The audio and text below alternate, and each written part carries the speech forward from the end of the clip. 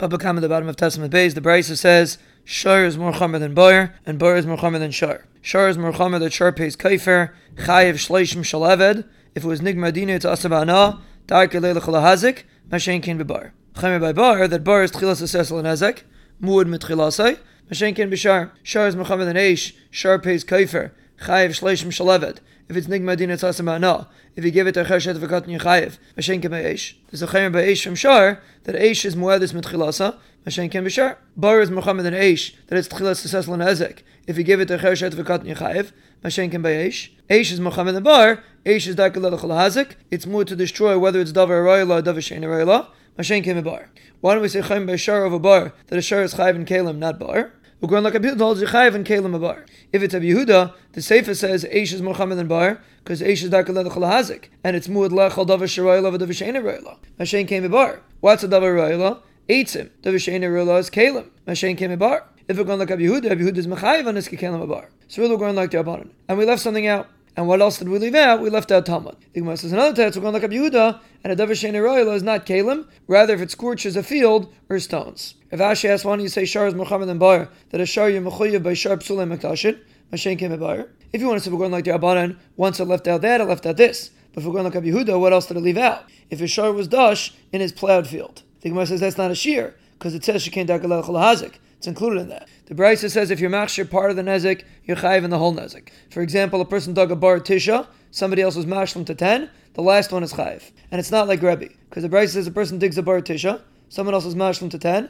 the last one's chayiv. Rebbe says the last one's chayiv lamisa, and the other one is zikin. A Papa says we're talking about misa, we're going like everybody. The Imam is another lashon, maybe it's not like Rebbe. A Papa says we're talking about misa, we're going like everybody. If Zera asks, you have another case. Person gave a shar to 5 people. One of them was pesha and damaged. If without him it wouldn't have been watched, obviously he's chayiv, because he did it. Rather, we're talking about that without him it would have been watched. Then what did he do?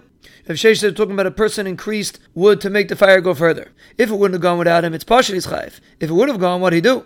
A pub brings a brisa. 5 people sat on one bench and they didn't break it. One person came and sat on it and he broke it. The last one's chayiv. And a pub explains we're talking about someone big like Papa Barabba. See, if without him it wouldn't have broken, it's pashit. If without him it would have broken, he didn't do anything. But how do you explain the brisa? The Gemara says without him it would have broken in 2 hours, and now it broke in 1 hour. And they tell him if not for you, he would have gotten up right away and it would have stayed. So why can't he say if not for you, it wouldn't have broken? The Gemara says when he's leaning on them, it broke. You would think kaiche is lav ki gufa dami, kamashmalan it is ki gufa dami. But the Gemara means another brisa. If 10 people hit somebody with 10 sticks, whether it's together, whether it's one after the other, they're all pater. If Ibn Meseir says one after the other, the last one's chayiv because he was makar of the misa. The Gemara says we're not talking about killing. The Gemara says no, we're not talking about machlaikis.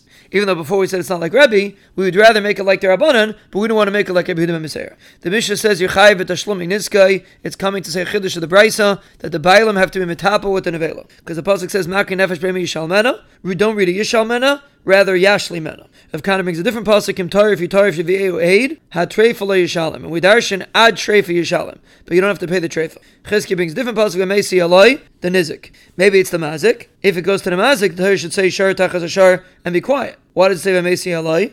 Obviously, it's coming to say the nizik, and you need all of them. Because if you would say makin b'mi yishalmena because it's not shchiach, but treifa which is shchiach, maybe not.